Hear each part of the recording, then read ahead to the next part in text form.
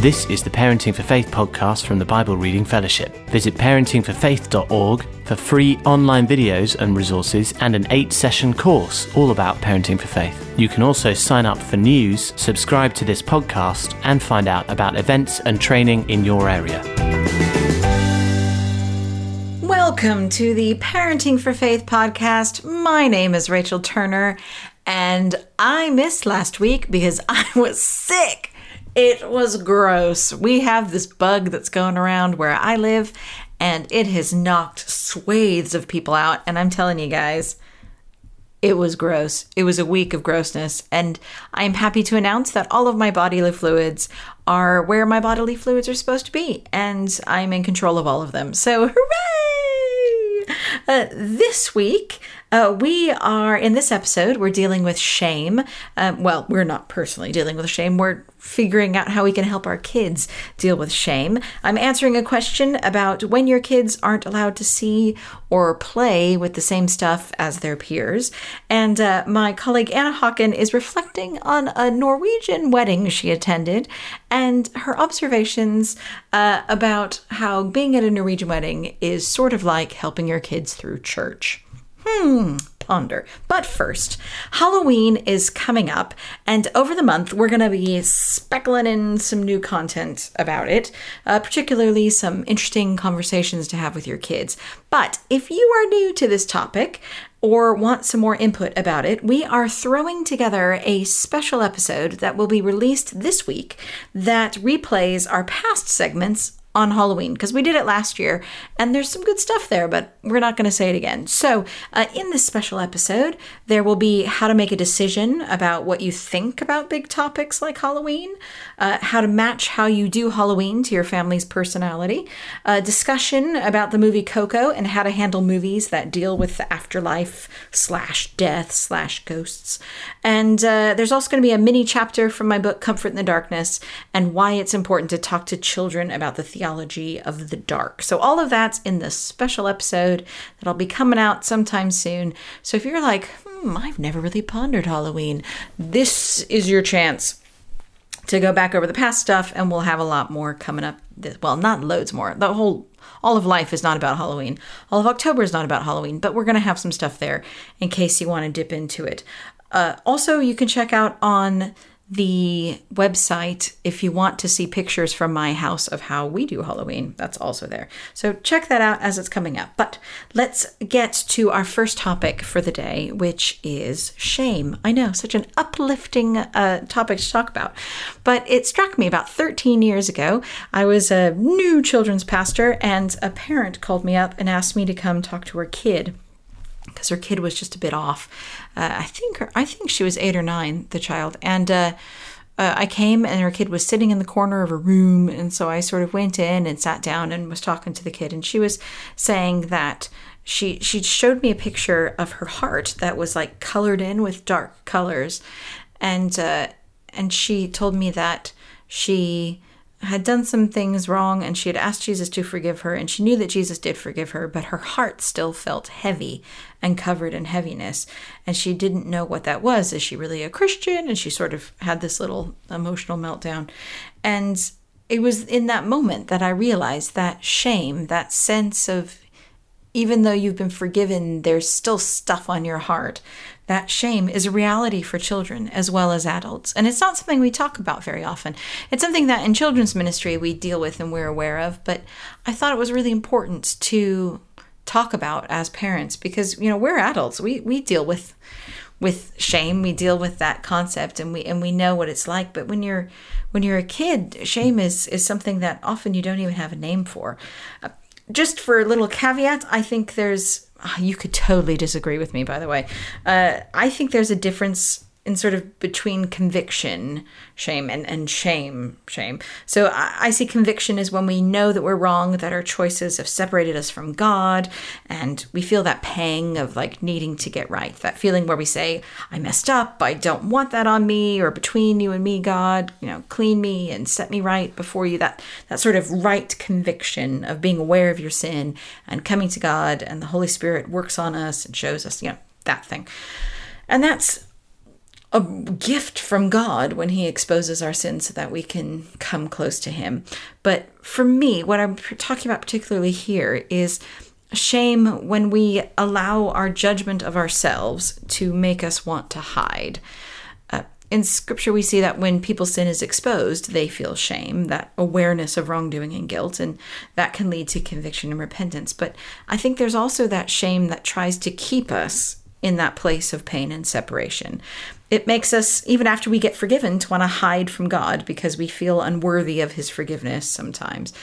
But sometimes we accept God's forgiveness, but hang on to our judgment of ourselves. We tell ourselves that we're not good, not worthy, we're stupid, we're unable to change, we're embarrassed, and hang on to the shame of what we did. And that can trap us too.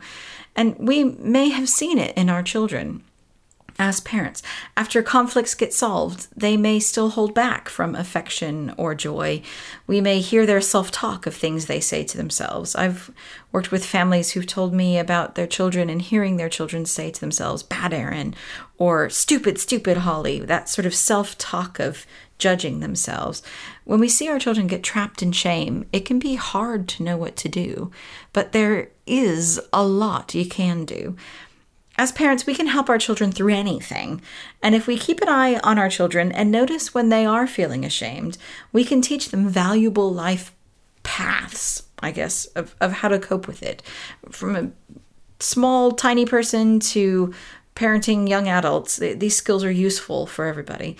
I'm going to pull from the 6-stage circle that we talk about. I'm only going to use 4 because I don't have time to do all the 6, but it's a natural cycle of behaviors we all use to coach children in learning things. And if you want to know more about the 6-stage circle, check out the Surfing the Waves episode of our free Parenting for Faith course on parentingforfaith.org.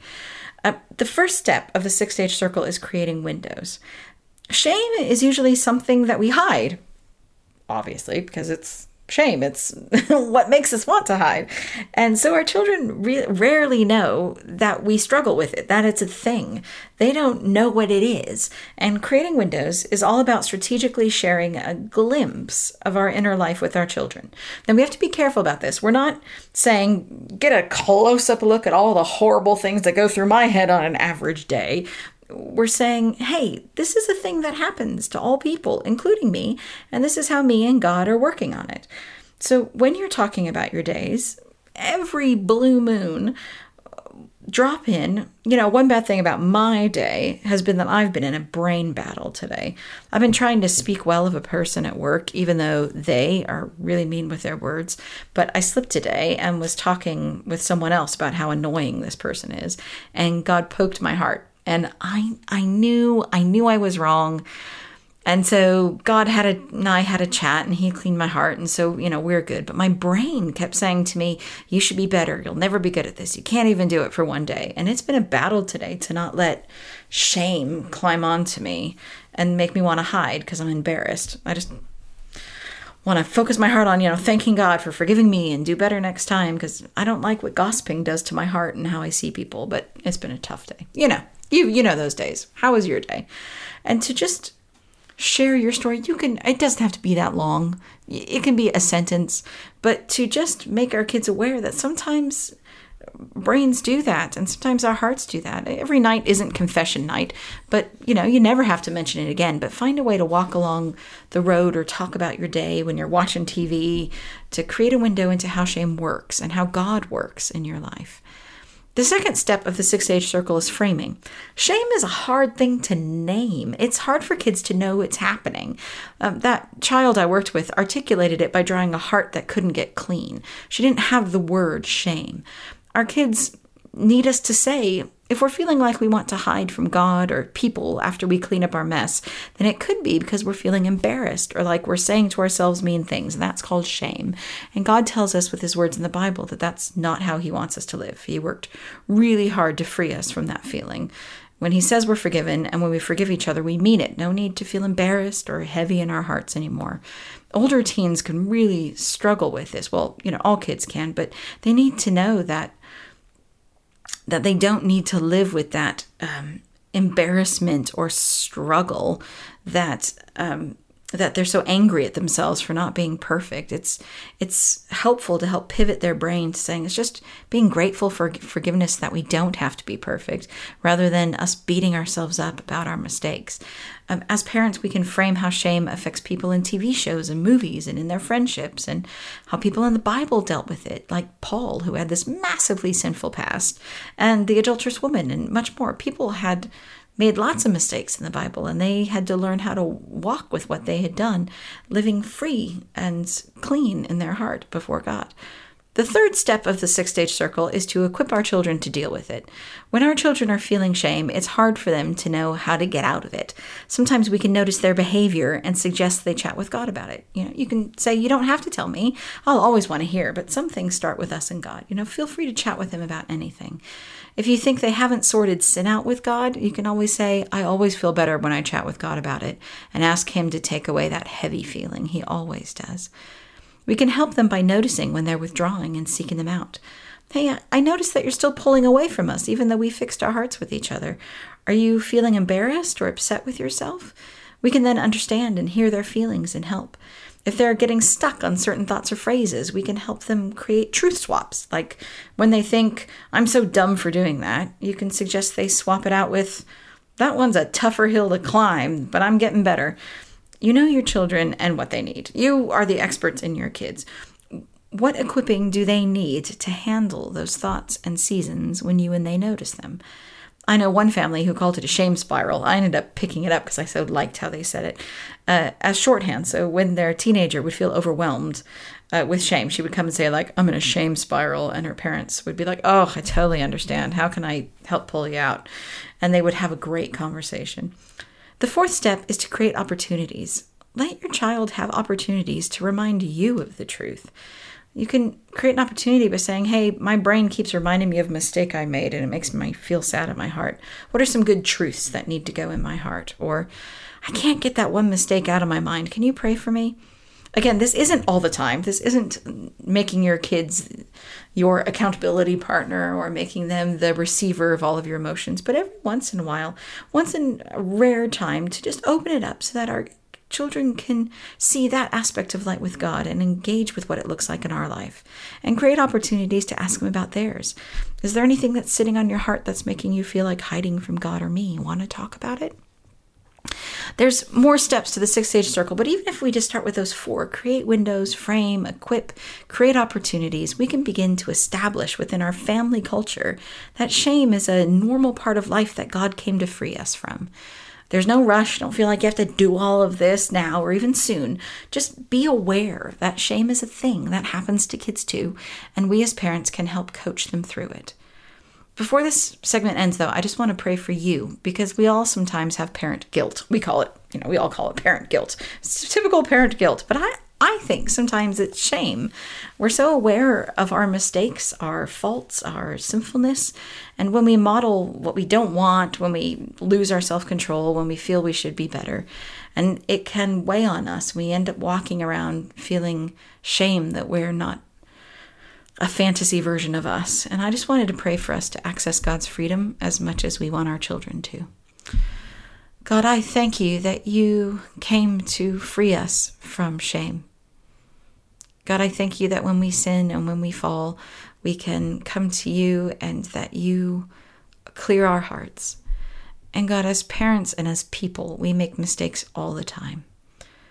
And I pray that you would show us where we're living holding on to shame, holding on to judgment of ourselves, where we don't just thank you for your forgiveness and thank you for your love and your grace and move on. Where those places of our heart that still feel heavy, I pray, God, right now you would come sweep into our heart and pour your love and peace and forgiveness and joy back in. I pray that you take our hands off of our things we're clinging on to that are not of you. I pray that you would make our hearts light, that we may walk alongside you as you walk alongside our children.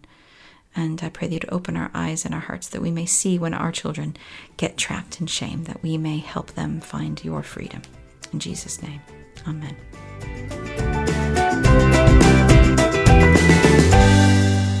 Today Today's question was sent in through email. Thank you very much. If you have any questions that you want me to attempt to answer, then feel free to email us or put it on the Facebook page. We'd love to hear from you. This question is, my daughter's friends are allowed to watch and play movies and games that I don't let her use.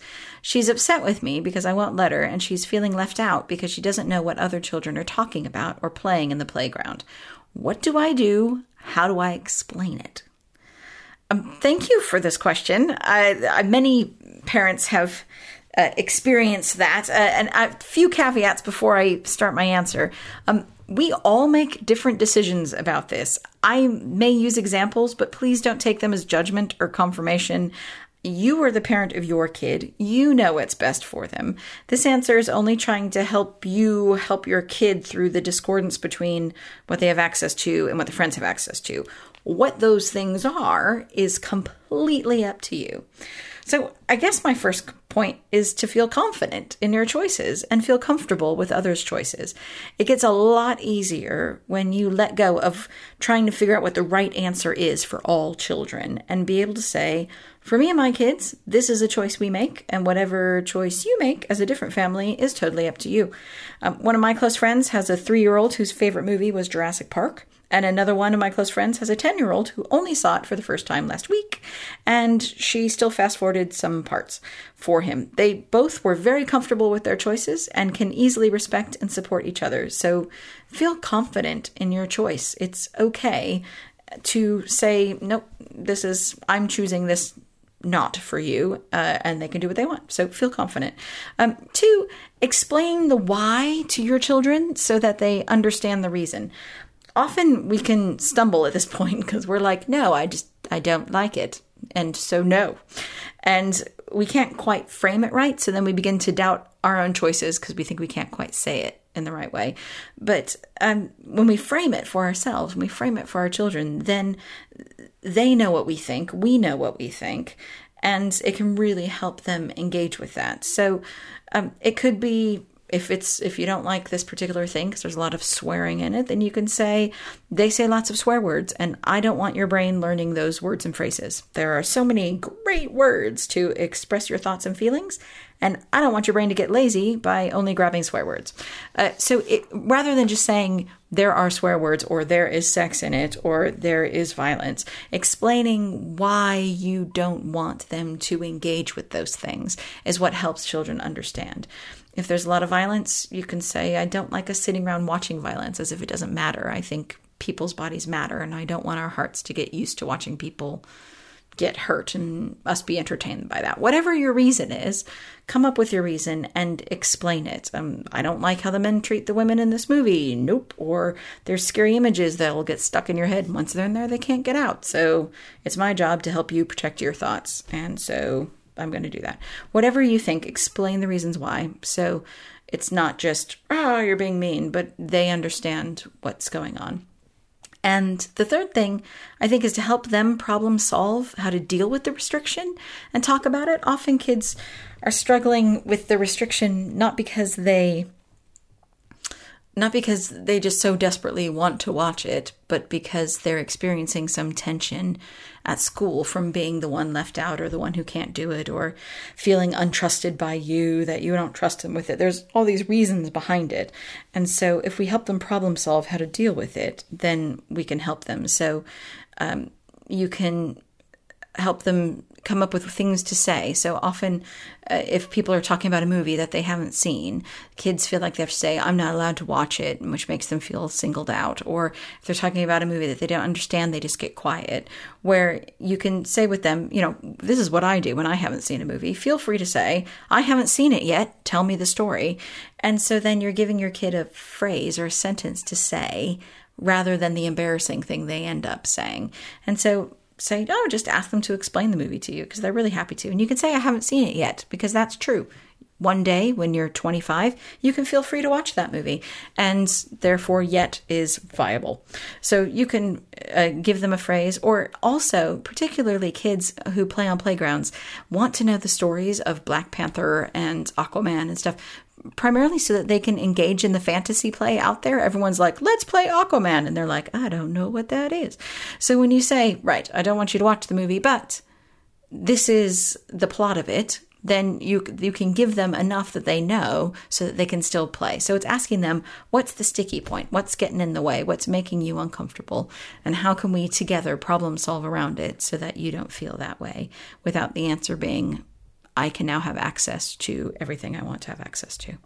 So whatever you decide, explain the reasons, help them be confident in how to talk about it, and you feel confident that you are a wise genius of a parent who has chosen correctly for their kid.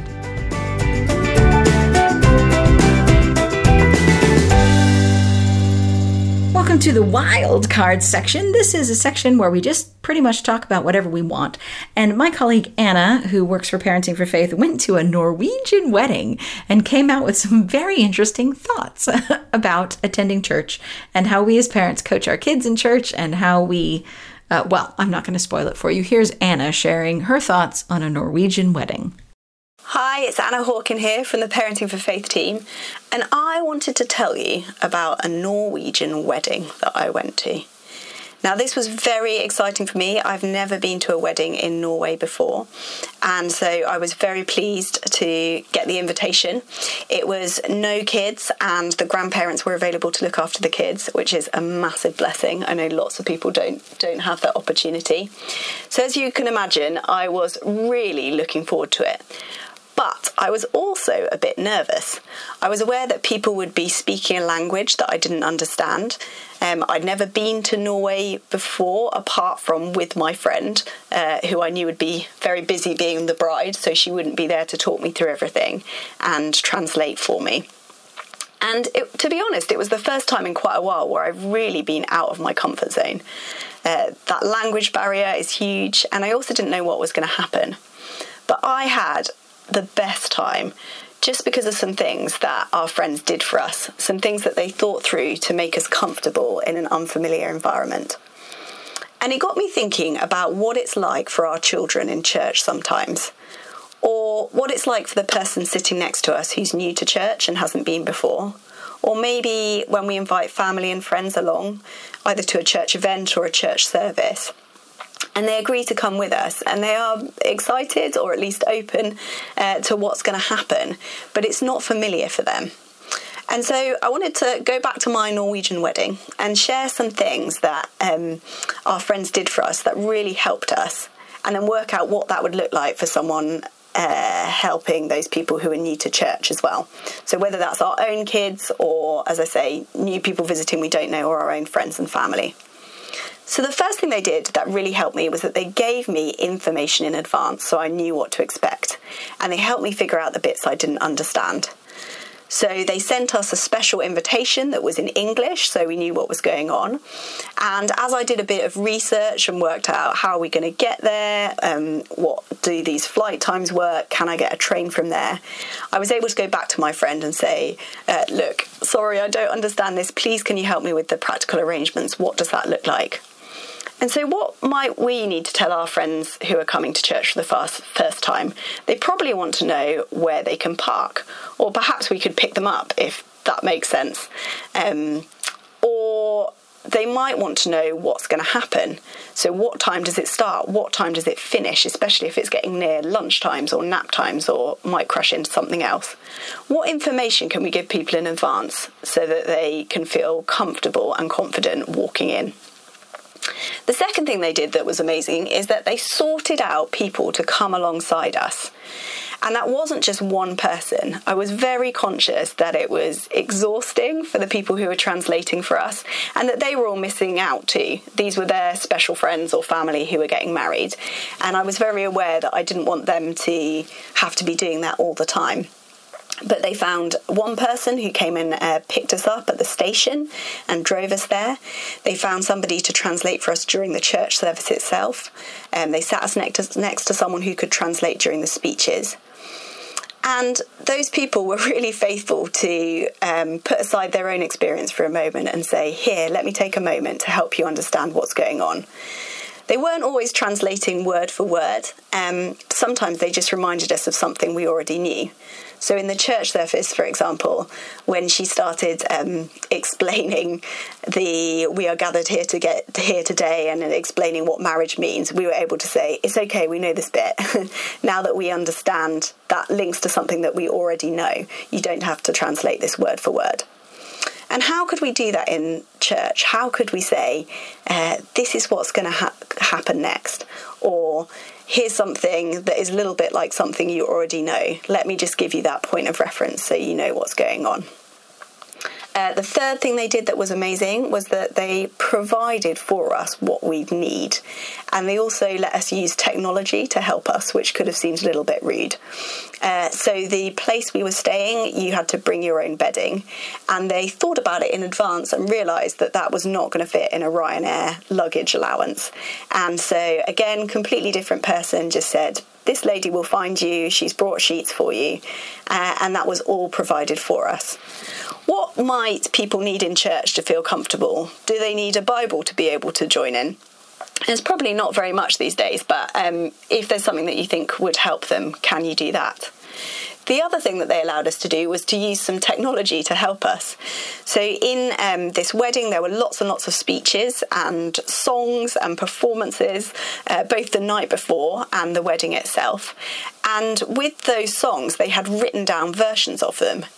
And I didn't know this, but on Google Translate, you can actually translate text from a picture. So the other English-speaking couple and family who were with us held their app over this written version, and we were able to understand some of the jokes and what was going on and join in. And they didn't mind that we had our phones out. That could have seemed a little bit rude. And we also couldn't sing along in Norwegian. We wouldn't have known how to pronounce the words. But so we just sang along in English, and that was fine. They let us have a go, and it didn't matter that we weren't getting it quite right. How could you help your child? If they're young, could you provide a visual timetable? If they can read, could you provide some words for what's happening? And when I say a visual timetable, it doesn't need to be something beautiful and laminated. It could just be you drawing 3 pictures of here's what's going to happen. We're going to do some singing, then you're going to go to your group, and then it's going to be squash and biscuit time. Just that they know which things happen in which order and what's going on. And then the final thing I wanted to mention that I really appreciated that they did was that they let us have a go. So as I mentioned, there were lots and lots of speeches, and at the end of the evening, they offered us the opportunity to say something or do something. And we didn't have the right language. We had to do it in English, and I'm sure we didn't do it right. We probably broke all sorts of convention and etiquette. But they applauded us, they encouraged us, they smiled, they hugged us, and as a result, we made great friends. It was a really positive experience, and we felt welcomed and included. And sometimes people who are new to church, or children who are young and still getting used to it, might do some things that are not what we would normally do in church. Maybe they sing really loudly and get some of the words wrong. But can we encourage their desire to worship? Can we help them to join in and feel part of it? Can we smile and make people feel welcome and included, even if they do some things that aren't quite what everyone else is doing? So that was my Norwegian wedding experience, and I hope it gives you a few ideas for ways to include and help people who don't have Christianese or churchese as their first language. And finally, a question to start an interesting conversation. Who, with your kid, you could start the interesting conversation with anybody, but this is primarily to help you talk with your kid and family, something to throw in there. Who in the Bible would be the most fun to hang out with, and why?